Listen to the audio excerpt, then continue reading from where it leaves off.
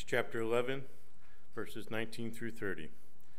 Now those who were scattered because of the persecution that arose over Stephen traveled as far as Phoenicia and Cyprus and Antioch, speaking the word to no one except the Jews. But there were some of them, men of Cyprus and Cyrene, who were coming to Antioch, spoke to the Hellenists, also preaching the Lord Jesus. And the hand of the Lord was with them, and a great number who believed turned to the Lord. The report of this came to the ears of the church in Jerusalem, and they sent Barnabas to Antioch. When he came and saw the grace of God, he was glad, and he exhorted them all to remain faithful to the Lord with steadfast purpose. For he was a good man, full of the Holy Spirit and of faith, and a great many people were added to the Lord. So Barnabas went to Tarsus to look for Saul. And when he found him, he brought him to Antioch. For the whole year they met with the church and taught a great many people. And in Antioch the disciples were first called Christians. Now in these days prophets came down from Jerusalem to Antioch. And one of them, named Agabus, stood up and foretold by the Spirit that there would be a great famine over all the world. This took place in the days of Claudius. So the disciples determined everyone according to his ability to send relief to the brothers living in Judah. And they did so, sending it to the elders by the hand of Barnabas and Saul. The year was 1958, and Carl Witt, who had formerly pastored a church near here in a nearby town, left that church because of a dispute that was had about how the missions program at that church was functioning. And Carl and his wife Vera and their children were waiting on the Lord here in Delaware, trying to figure out what the next step might be for them in their ministry. And I believe, if I have the story right, there was, this is according to a video that Vera Witt told the story, there was a group of people, a cluster of people in Delaware who had been attending various churches, but had been going to a Bible church down in Columbus. And looking at the lay of the land of the churches here in Delaware, it wasn't always good. And they desired, this group of people desired the teaching of God's word that they were experiencing down at the Bible church in Columbus. They desired that teaching here to be in Delaware. And so as the story goes, Carl and Vera with some friends were at a birthday party where a lot of these folks had gathered, and somebody leaned over to Carl and Vera and said, "Do you think this could be a church?" Well, a group of people out of that birthday party began to meet just to gather in prayer and ask the Lord, hey, is this something we ought to be thinking about? I mean, church planting is not easy work. You have no building, you have no land, you have nothing. You just have a group of people. And so a group of people, 1958, began to gather on Sunday mornings in various places. I think the first gathering was at an armory building that's no longer here. They began to gather and worship the Lord together. They set up chairs in the armory. They packed children's stuff. They had portable cribs, portable toys to play with for the kids, and suitcases they would carry, set it up on Sunday, have a church worship service, and then tear it all back down and leave the rented space. And this went on for some time. Eventually, this property at 45 Bell Avenue was purchased, and the room that you all know as the Commons was constructed, and Delaware Bible Church began to meet here. Now, I share all this to share that today we're going to learn about the planting of a brand new church, and it's the first church outside of Jerusalem, the church in Antioch. And I think what we're going to see here is some good wisdom about how churches are planted and what churches ought to be doing. And since Pastor Brad mentioned it this morning, I'll just share. For those of you that don't know, The first pastor of this church was Carl Witt. That's Dan Witt's father. It's Levi, who was just leading us in worship. It's his grandfather, who's now home with the Lord. But Carl led this church for 25 years before he retired and moved south. And then Marvin Hintz, who's not here today, of all days not to be here, when I call on him. Marvin Hintz was the second pastor, senior pastor of Delaware Bible Church, and he served here for 27 years. And then he retired, and I got here almost 10 years ago, this week, I think. And I've been here for 10 years. And before, hang on. Before you get too excited about that, just remember, I'm 40% through the minimum time that I'm allowed to be here, apparently. I think when I was interviewing here, there was a Q&A in the gym, I think, and Judy Scowden asked a question. I think Judy Scowden said, "Would you sign a 25-year contract?" And I did not agree to that. I don't know what the Lord's going to do with us in the future, but it's been good to be with you for 10 years. And honestly, my time here has been facilitated by the fact that Pastor Witt and Pastor Hintz did such a good job leading this church and the elders, and that Marvin Hintz made things happen that you don't even know about for me. And that has to do with God's work in his life and the character that God has put in Marvin and Marilyn Hintz. So with all that being said, let's talk about the church in Antioch. And what I really want to start with is just to ask this question, which I think, by the way, I think the culture is confused about today, is what is a church, or what is church? If I go on to the internet and I do a search for church and then I click the button for images, what do you think appears in 100% of those pictures? A building. And let me just say emphatically, before we get too far down, a church is not a building. This building is a tool. But if this building burns down tomorrow, Delaware Bible Church still exists. Amen? Because it's not a building. It's people, right? A church is people. So at least we know that part. Okay, the church is not a building. It's people. Now, is a church a denomination or a fellowship? Well, denominations and fellowships of churches can be very helpful, and they can be also very harmful. And if you need any indication of how harmful a denomination can be, I would invite you to look at what's going on in the United Methodist Church right now as it separates into the United Methodist Church and the Global Methodist Church. Because there's a schism going on, a division, a schism going on. And that schism hits right here in Delaware, where some of the Methodist churches in this town are going to the United Methodist side, and some of them are going to the Global Methodist side of the equation. So denominations can be useful, fellowships can be useful and helpful, but is that what a church is? Nah, I would say no. Those things can be tools for a church. Is the church a local church, like Delaware Bible Church, or is it the universal church? Is it the fellowship of all believers, all followers of Jesus Christ across all the world for all time from the day of Pentecost till Christ returns? Well, yeah, it's kind of both, right? It's difficult to say that you're part of the universal church if you're not part of a local church. In fact, I think it's impossible to say that you're part of the universal church. If you understand what Jesus has asked us to do, what he commands, then you would join yourself to a local church. It's a good thing. It's a healthy thing. So in our text today, we're going to see the formation of the first church outside of Jerusalem, and it's very fascinating to me, the things that we learn from this text. And so that's what we're going to do. We're going to ask ourselves the question, what does the formation of the church in Antioch teach us about church planting? So the first thing I want to share with you is the church's formation. So look at verses 19 and following. Now those who were scattered because of the persecution that arose over Stephen traveled as far as Phoenicia and Cyprus and Antioch.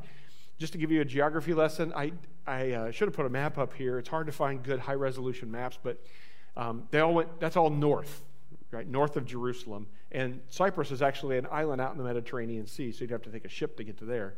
So they're going north to Phoenicia and north and they're going out into the ocean to Cyprus and Cyrene to the north. And they spoke the word to no one except the Jews. Okay, so they're starting to spread the gospel, but they're limiting that to the Jews. But some of them, men of Cyprus and Cyrene, who on coming to Antioch spoke to the Hellenists, okay, so this is the non-Jews, right, also preaching the Lord Jesus, and the hand of the Lord was with them, and a great number who believed turned to the Lord. So we see what's going on here. What caused this scattering of the church? The believers were scattered, and the text just goes ahead and tells us why that is. If you go back to Acts chapter 8, verse 1, we understand that there arose on that day, this is after Stephen's stoning, a great persecution against the church in Jerusalem, and they were scattered throughout the regions of Judea and Samaria, except the apostles. It's very possible that the apostles, by virtue of their Jewish heritage, were kind of left alone, but those that were not Jewish, perhaps the Hellenistic Christians or those guys had to flee.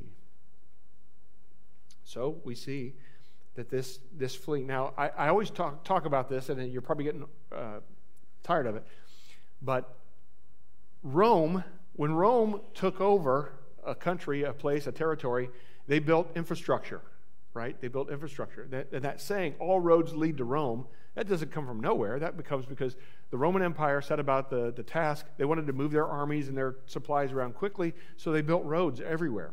So when the Christians fled Jerusalem, they had a good way to get from A to B, and they traveled on these roads, and some of them ended up in Antioch. And what do we see next? We see believers gathered. Okay, so these believers, we're focusing in now on Antioch. They're starting to gather there together, and they are starting to do some ministry work. Now, I want to take kind of an aside here. This is where I had to take a class in seminary called Bible Geography, and a little bit of research, some rudimentary research. When a town like this pops up and it becomes to be the focus of the text, like Antioch is, it's good to get online or find some tools, a Bible atlas perhaps, and start to do a little bit of research on things about Antioch. Because Antioch, I don't even know if you know this, it was the third largest city in the Roman Empire. There was Rome, there was Alexandria in Egypt, and there was Antioch. About 500,000 people lived in Antioch, it is thought, at the time that this text is talking about. 500,000 people. Now, you all know, I talk about this all the time, I'm from Podunk nowhere, right? I'm from Pulaski County, Indiana. Don't say Pulaski. It's not Pulaski, it's Pulaski. That's how we know you're not from around here if you say Pulaski. Pulaski County, Indiana, I grew up in Francisville, which is just a little bitty stop on the Monon Railroad for water when the steam engines needed water. There's not much there anymore. In fact, the bar just closed. Thing's been around since I was a kid. The old corral, it finally closed down. It's out of business. But there's a grain elevator there, as you would imagine on a railroad spur, on a railroad line. There's a grain elevator. The grocery store closed down a few years ago, so we got a Family Dollar, a gas station, and a pizza place that opens at 4 p.m. It's my favorite pizza on the planet Earth. I had a pizza when I was over there. I was over there yesterday, the day before. Anyway, there's a big difference, folks, between living in Francisville, Indiana, and living in Delaware or Columbus. Can I just say that? Because let me tell you what. If you, I'm quoting Ed Zimmerman here, if you take a stupid pill in Francisville, Indiana, and do silly things, how many people know about it by the end of the day? Everybody. Everybody knows you. Everybody knows your mama. Everybody knows your grandpa. Everybody knows everything about you, who you're married, who your kids are. Everybody knows everything about you. And if you do something silly in Francisville, everybody knows it. And so there's accountability there, right? If I'm a small business owner and I treat my clients poorly, I cheat them out of money, I'm not going to do business in Francisville very long. I'm going to be out of business very quickly, just from word of mouth. This was all happening before Facebook, by the way, and Instagram and all that. This was just you could call it Francisville phone book, Hey. So in the big city, right, in larger towns like Columbus or Chicago or whatever, you can kind of disappear a bit. So on the one hand, it makes sense that the Christians who are fleeing from the persecution in Jerusalem end up in the third largest city in the Roman Empire, because it's probably a bit easier to hide out there. But there's also some detriments to big city living as well. And by the way, can I just say this? I don't want to step on anybody's toes. I think this is also true of churches. I think that there are such things in our land. We're not one of them, by the way, but they're called mega churches. Thousands of people, 10 services a Sunday, all this kind of stuff. And it's really easy to attend a mega church and think in your mind, well, I went to church on Sunday, but nobody knows you. You don't know them. There's no personal connection. If you're having a problem in your life and you need some pastoral care, that's going to be a challenge for you. I think it's already a challenge for us sometimes in a church our size because there's many people. And so I am a proponent of living in a situation where you can know people and be known by people in a way that brings accountability. Anyway, just some things to chew on. They fled and they went and they were gathering there at Antioch. Now, I don't know what it is, but there seems to be all these indications in Scripture that God wants us to work together, right? There's verses in the Bible like Matthew 18:20, "For where 2 or 3 are gathered in my name, there I am among them." You've heard that before, right? This is in reference to church discipline. But there's also Mark 6:7. This is just an example. This is not a command, but it says, when Jesus called the 12, he began to send them out 2 by 2, and he gave them authority over unclean spirits. When I'm working together with someone, another believer, or perhaps a group, there's more accountability there to get things done and to actually carry out the task that we've been given to carry out. If I'm by myself, it's easier to just slough it off, take the easy road or whatever. And so the believers in Antioch begin to come together. They begin to come together and have fellowship with each other, and it's good. Working together seems to bring us challenge, accountability, and encouragement.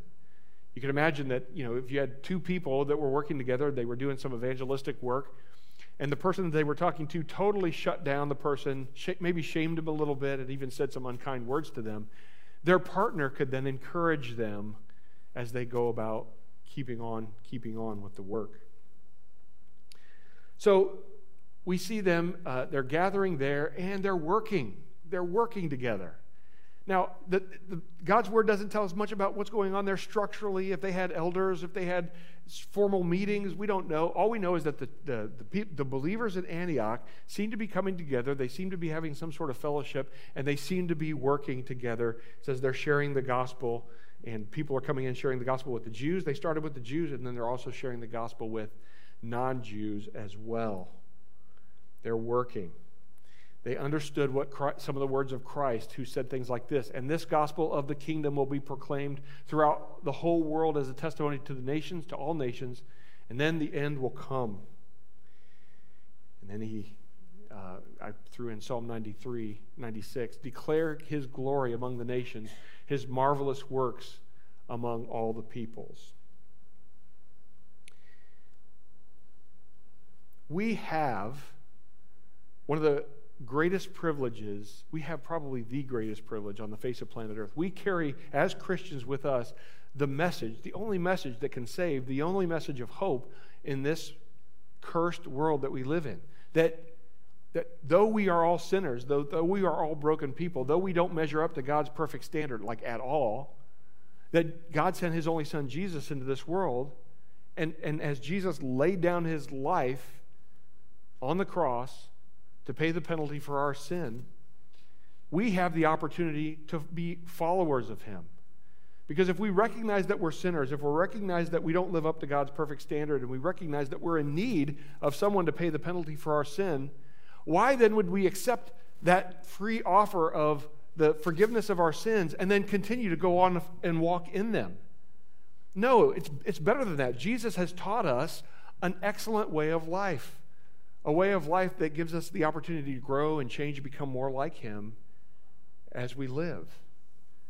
And so, we say it like this. We make Jesus, we trust him as our Savior from sin. We accept him as the Lord of our lives. Not because it's anything oppressive. Well, it is oppressive in that it goes against what our flesh naturally wants to do.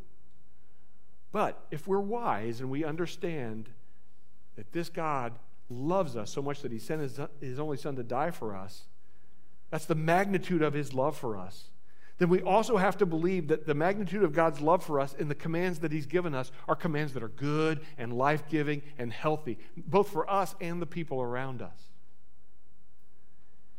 And so I don't know about you, but if you've been walking with the Lord for any length of time, you'll understand that though God's ways often go against and counter what my flesh, what I want to be lazy, I want to live for myself, not for others. I want to live for my own pleasure, not to help other people. But if we understand that will actually kill us, that's bad for us, and that what's good for us is to love God, love others by following the ways of Jesus Christ, then we understand that what we have to offer the world in this good news of Jesus Christ is awesome. It's declaring his glory among the nations, his marvelous works among all the peoples. That's what the church of Antioch is doing.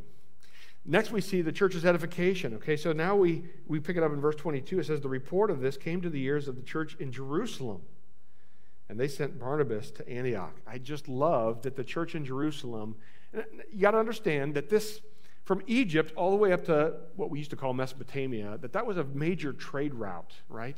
That was a major trade route. It goes through Ephesus and all this. And so news was traveling along this route, Antioch to Jerusalem.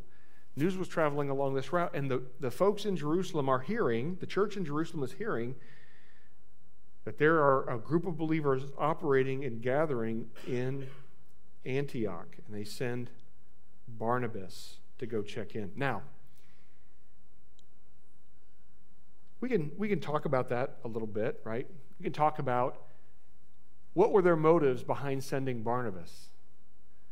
You know, now if you want to take kind of a negative spin on this, well, maybe they weren't too sure that the people in Antioch knew what they were doing, so let's send Barnabas to make sure that they're doing things right and teaching Jesus' commands properly and all these kinds of things.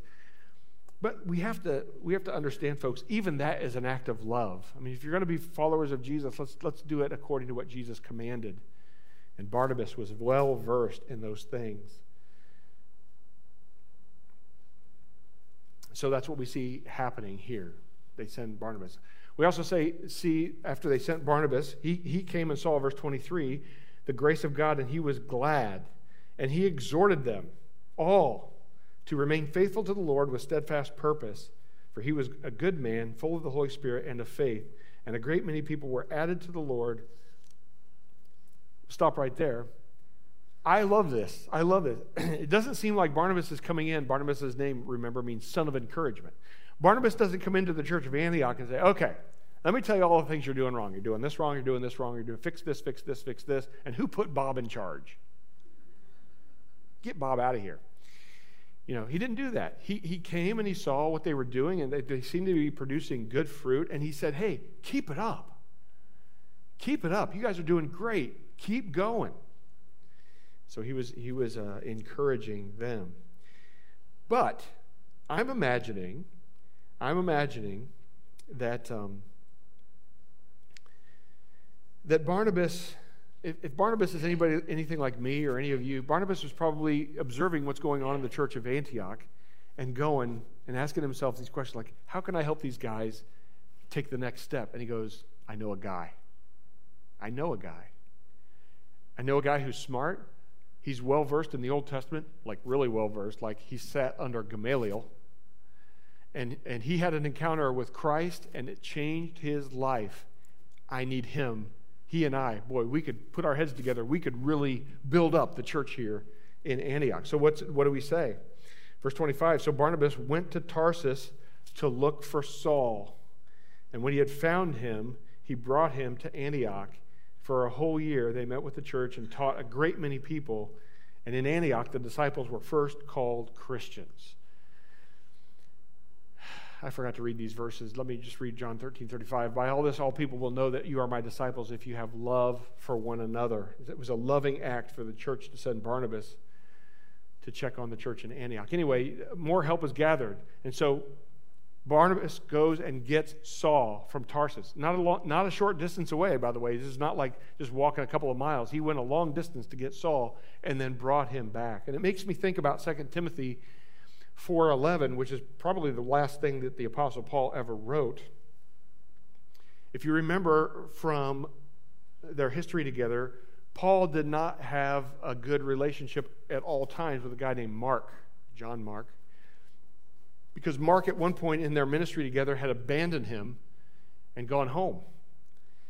And yet in 2 Timothy 4:11, after some time had passed, this is what Paul says, Luke alone is with me. He's probably in prison at this point. Luke alone is with me. Get Mark and bring him with you, for he is very useful to me for ministry.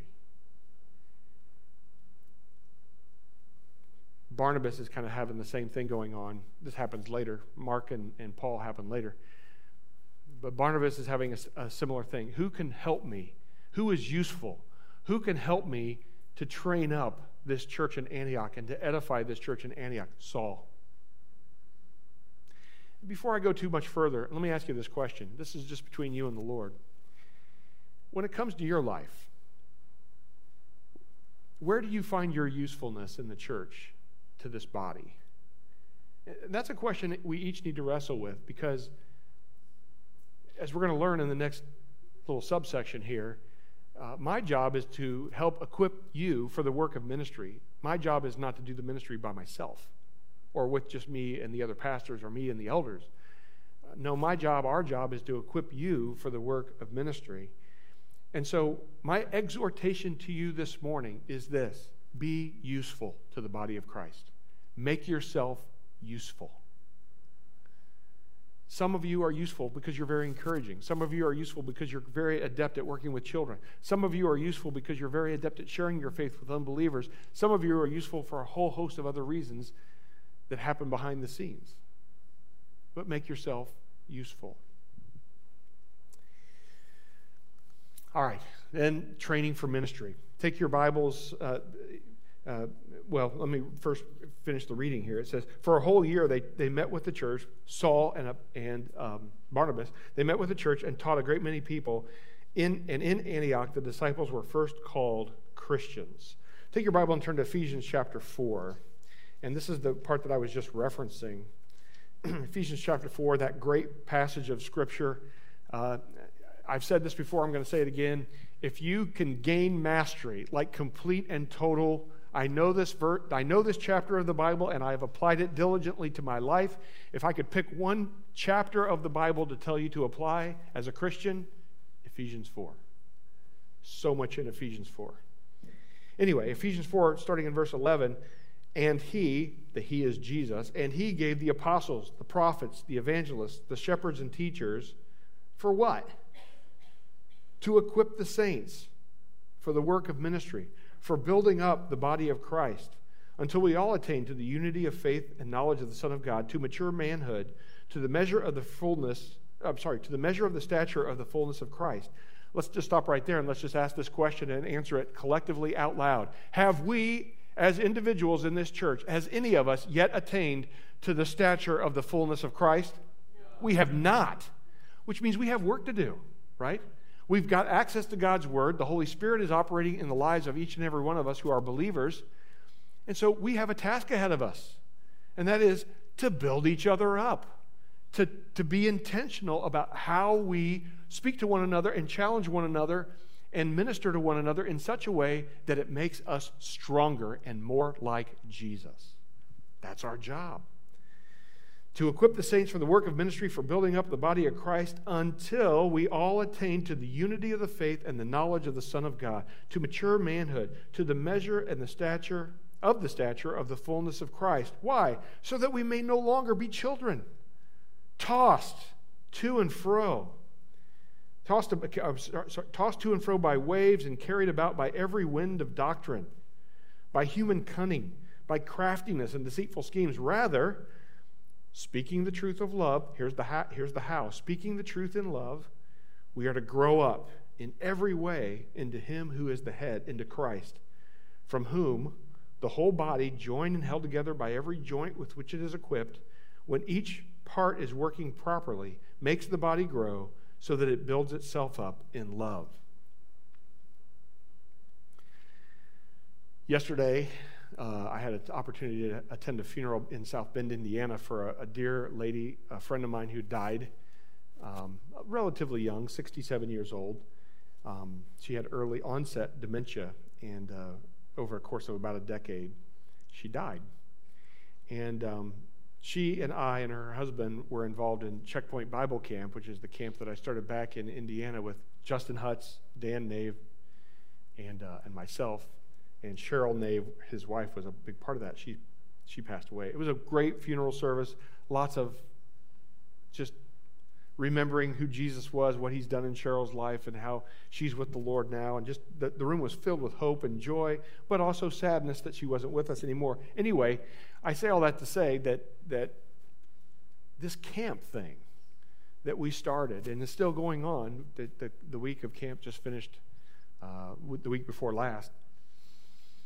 This thing is one of the things that we got involved with as just a bunch of believers trying to get something done, and God just took it and just ran with it, right? And it seemed like it reminds me of this passage. After you work at something and you're trying to build the body up, all of a sudden it just kind of takes on a life of its own, and there's so much love and encouragement and building up that it's just, you kind of stand back in awe and watch it happen. And that's what I want for this church. For us here at Delaware Bible Church, we're so committing ourselves to loving one another and encouraging one another and building one another up that all of a sudden it just kind of takes on a life of its own because God is at work in our midst. And it's something that we all just look at and go, wow, God is awesome and he's working in our midst. We as his people have to yield ourselves to that reality. We have to be in a training mindset. I am a believer, I'm a follower of Jesus Christ. I'm coming to Delaware Bible Church not just to sit, soak, and sour, but to receive instruction from God's word that I'm then going to incorporate in my life and in the way I treat others. Do you have a training mindset? Are you here to learn and grow? Or are you here to check a box that said, God, I attend church on Sunday. We're good. I'm not interested in that. I'm not interested in that at all. And I hope that you aren't either. So they were training them for ministry. By the way, just before I leave this point, I just thought I'd share with you some of the major things that I think are important in your training exercises. And in case I don't talk about this explicitly, what I find that most Christians need, just as foundational stuff, is number one, to understand their identity in Jesus Christ. If you have not yet come to the understanding as a Christian that your identity is not found in your job, because you're going to retire from that someday. Your identity is not in your wealth, because that could all be gone. And our government works really hard to make sure that happens, right? That was a little dig, sorry. Your identity is not in your job. Your identity is not in your wealth. And if I could step on a few toes, your identity is not in your psychological diagnosis. I realize that in our congregation we have folks that struggle with mental health. And that's fine, that's good. And those things are, they're real. People really have genuine struggles in those departments. But the moment that you place your identity in that psychological diagnosis, you're missing the boat. You are a child of the King of Kings and Lord of Lords. The ultimate, all-powerful, all-knowing, all-present being in this universe sent his Son to lay down his life for you. And though you have these struggles, they do not define who you are. This world needs to hear that message. Amen? So we need to understand, as part of our training, we need to understand our identity in Christ. And there's really good resources and books out there that I can point you to. Secondly, I think we need to understand the fear of man and the impact that it has on us as Christians. When we begin to operate our lives in the fear of man and not in the fear of God, bad things happen. Churches split. People get out of control. We have to operate our lives in the fear of God. And again, there's really good resources that you can learn to do that. The third thing I would share with you is after that, if you can get those two things nailed down, the third thing that you really need to understand is how to feed yourself from God's Word, how to study the Bible and to really internalize it and to begin to practice these things for yourselves. And there's really good resources for that out there as well. Why? Because the day is coming. I don't know if you know this. I don't know if you've read the book of Revelation. But the day is coming. And it may be nearer than we think that the church will once again be under persecution, and may be scattered. And will you be one of the people that winds up in a city like Antioch and begins to assemble with other believers and begins to just keep carrying out the ministry of Jesus Christ, the mission of Jesus Christ, or are you ill-equipped for that? You need to understand, not just hear it from me, but you need to understand how to feed yourself and to understand how to study God's word for yourself. So when the persecution comes and they take the church and they smash it and they scatter us into 1,000 pieces, it'll be the biggest mistake they've ever made. Because they're going to send out 1,000 missionaries into the field. Not just one pastor, not just 12 elders. Anyway, do you have a training mindset? The third thing that we see, and again, this is really important, the third thing that we see in the Church of Antioch is church action. Church action. We get back to Acts chapter 11.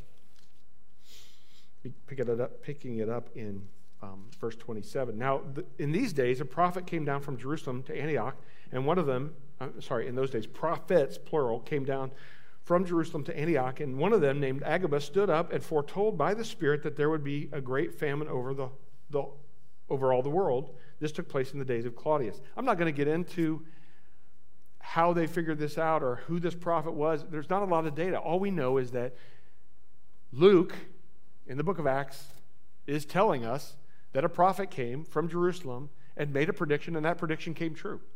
There was going to be a famine. So the disciples determined, everyone according to his ability, to send relief to the brothers living in Judea, that's where Jerusalem is, and they did so, sending it to the elders by the hand of Barnabas and Saul. So just follow with me through the progression here. The church gathers in Antioch. The church in Antioch is edified. And now the church is taking action. There's a lesson there for us. There's a lesson there for us. What are we, a church of action? Anyway, let's just look at that real quick. First of all, the problem is presented. This prophet comes down and makes a prediction about a coming famine. And I reference Genesis 41 because in Genesis 41, Joseph interprets Pharaoh's dreams, right? And he says kind of the same thing. There's going to be a famine, and what you ought to do is store up some grain for the next so many years, and then when the famine comes, then you can distribute the grain to the people. Pharaoh very wisely takes Joseph and says, you're the man, I'm going to make you second in command over Egypt, and you're in charge of this grain storage program that's going to end up saving many, many people, including the house of Jacob, from the famine. And so we see Christians doing kind of a similar thing. They're presented with this prophecy that famine is going to come. And so what do they begin to do? Each according to their ability, which is a very biblical New Testament they're not taking out debt or whatever. They're giving as they have means to give to put some money together to send relief to the church in Jerusalem. So the problem is presented, and then action is taken. They actually follow through based on what they believe. They follow through and take action. Galatians 6:10 says, so then, as we have opportunity, let us do good to everyone, and especially those who are of the household of faith. You might notice something about me. I don't know if you've picked up on this or not, because I don't think it's happened all that many times in the 10 years that I've been here. But in the times where there's been a major natural disaster or a particular place in the United States or even around the world that needs help, I don't know if you noticed this about me or not, but I tend to not be a kind of guy that wants to raise money and send it to FEMA.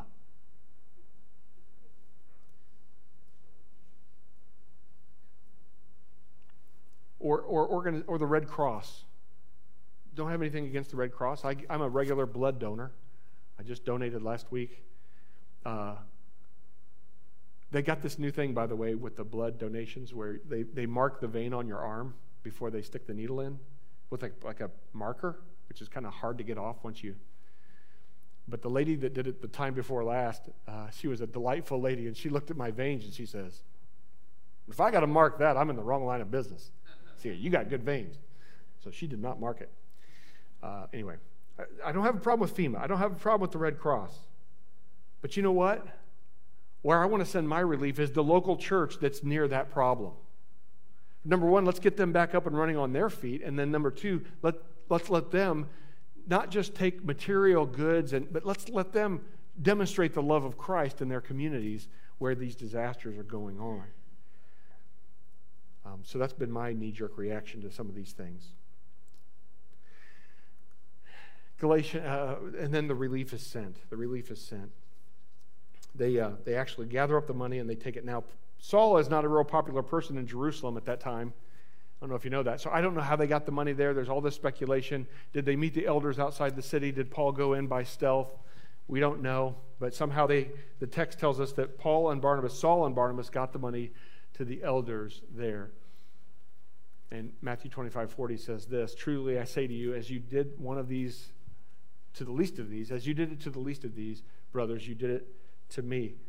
When we have churches and we know of fellow believers that are in need and need help, we are to do the best we can to help them out as we have provision to do so.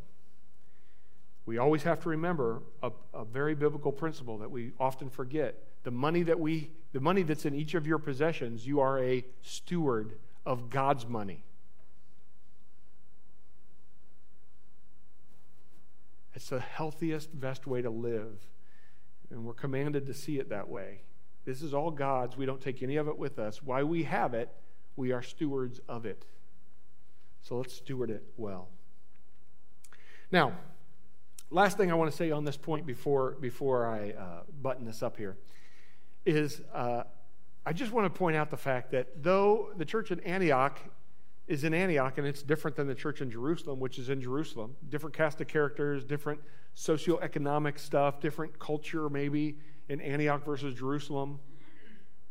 They're staying connected with each other. And I just think that that's something, honestly, that's something that I miss about my time in Indiana. Not that I'm complaining about being in Ohio. But in Indiana, I was a part of a very loose affiliation of churches called the IFCA. And in the IFCA, we gathered quarterly as pastors of these churches just to encourage one another and to help one another out. So when the Bible church in Trafalgar was missing a pastor, we would gather around and say, well, how can we provide pulpit supply and help the church in Trafalgar get back up and running again, right? Which is probably a small town you've never heard of. And we could do better at that here at Delaware Bible Church. I'm not advocating that we join the Southern Baptist Convention or that we join the Ohio Bible Fellowship or any other, but just to be aware of those like-minded churches around us and perhaps construct a way that we could fellowship with one another from time to time or check in on one another or support one another from time to time, I think would be good and healthy for us to do. All right, what does this passage teach us about church planting? Well, here's the answer to the question. The formation of the church in Antioch teaches us that followers of Jesus Christ need to be gathered, taught the Word of God, and encouraged to practice it. Gathered, taught the Word of God, and encouraged to practice it. And I try to make these messages, to the extent that I can, more portable. So I didn't put this in your outline, but I boiled this down to kind of 3 words that I think you can take with you in your head or jot in your Bible somewhere, which is this. When a church really ought to do these things: gather, train, and do. Gather, train, and do. And if I was to give a report card on Delaware Bible Church, according to the pattern that we see here in Acts chapter 11, I would say that we're doing a good job at gathering, and I would say that we're doing a good job, but we could do a better job at training, and I think that we really need to step up our game in doing. In each one of us adopting the mindset that Pastor Scott, Pastor Brad, Pastor Aaron aren't the primary ministers of this church, that we are all ministers of Delaware Bible Church. Ministering the good news, loving one another with good works, and advocating for Christ out in the public square, spreading the gospel. So, by way of possible application, perhaps the Lord's already spoken to you, and in your mind, you've kind of heard from God this morning and say, here's some things I need to change. Fine, do that. Don't pay attention. Just zone out for a minute. But if that's not you, here's some things to be thinking about. Number one, are you part of a Christian relationship that challenges you? Don't be a person that just hides out at church. And let me just tell you a story. I can tell a lot about a person. If I can tell a lot about you as a person if I just give you a little bit of a provocation. If I just say to you, listen, if I were to sit down with you and say, over coffee, and say, listen, I see you at church all the time, but I don't ever see you volunteering for this or that. I don't see that you're really involved in anything. Shoot, I don't even see that you're in a life group. Learning how to practice the skills of building each other up, even in that context. And if I were to say to you, you need to get on the stick, as my mom used to say. And your response to that would be, how dare you? And I've seen it before, many times. Then the problem's not with me, brother or sister.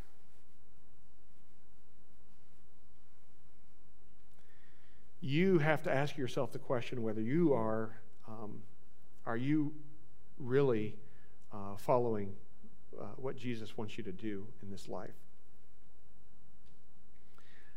And in order to do that, each and every one of us have to be in a relationship that challenges us to grow and change and become more like Christ. Hebrews 10, 24 and 25, let us consider how to stir one another up to love and good deeds. And then there's the rest of it.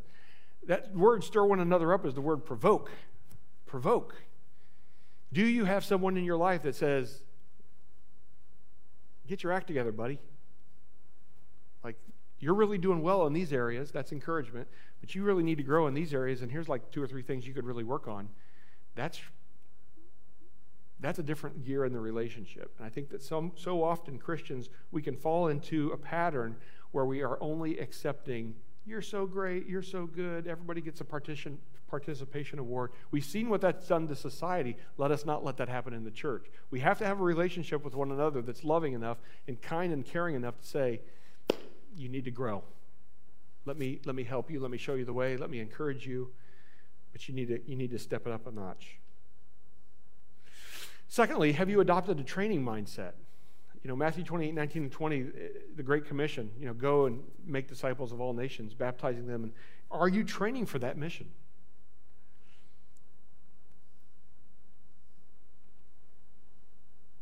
Have you really adopted that as that made your to-do list for this week?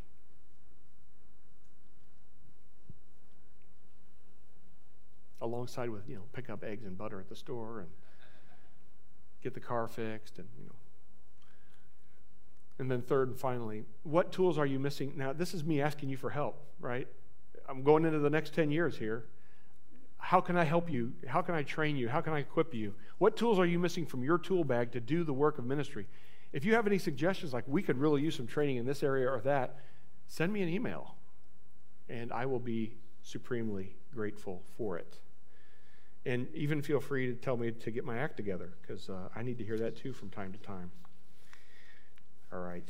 This is a rich passage of Scripture. The whole book of Acts. There's a whole bunch of things that I love about the book of Acts, but let me just cut to the chase here. When we get to the end of this book, the book of Acts ends very abruptly, as if to tell us, as the church today in Delaware, Ohio, keep going. This mindset, this activity that's going of planting churches, edifying churches, spreading the gospel around, making new, spreading the gospel so that God can get a hold of people's lives and grow them and change them. Keep going. Keep carrying out the mission. Father, we thank you for this text. It's challenging, it's good and helpful. Father, let us be a church here at Delaware Bible Church where we gather, we train, and then we do the work of your ministry so that we can become more like your Son, Jesus Christ, as you work in and through us, so that we can experience the joy, not of watching our favorite team win a game that they're going to have to win again next year. Those are all wonderful things that you've given us in this life to enjoy. But to see you do a work in someone's life to change their eternal destiny, to think for a moment that you've entrusted us, even us, with the work of sharing the good news.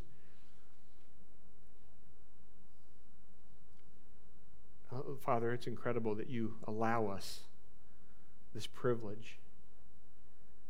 And so help us to take it seriously and to be mindful of it daily. In Jesus' name, amen.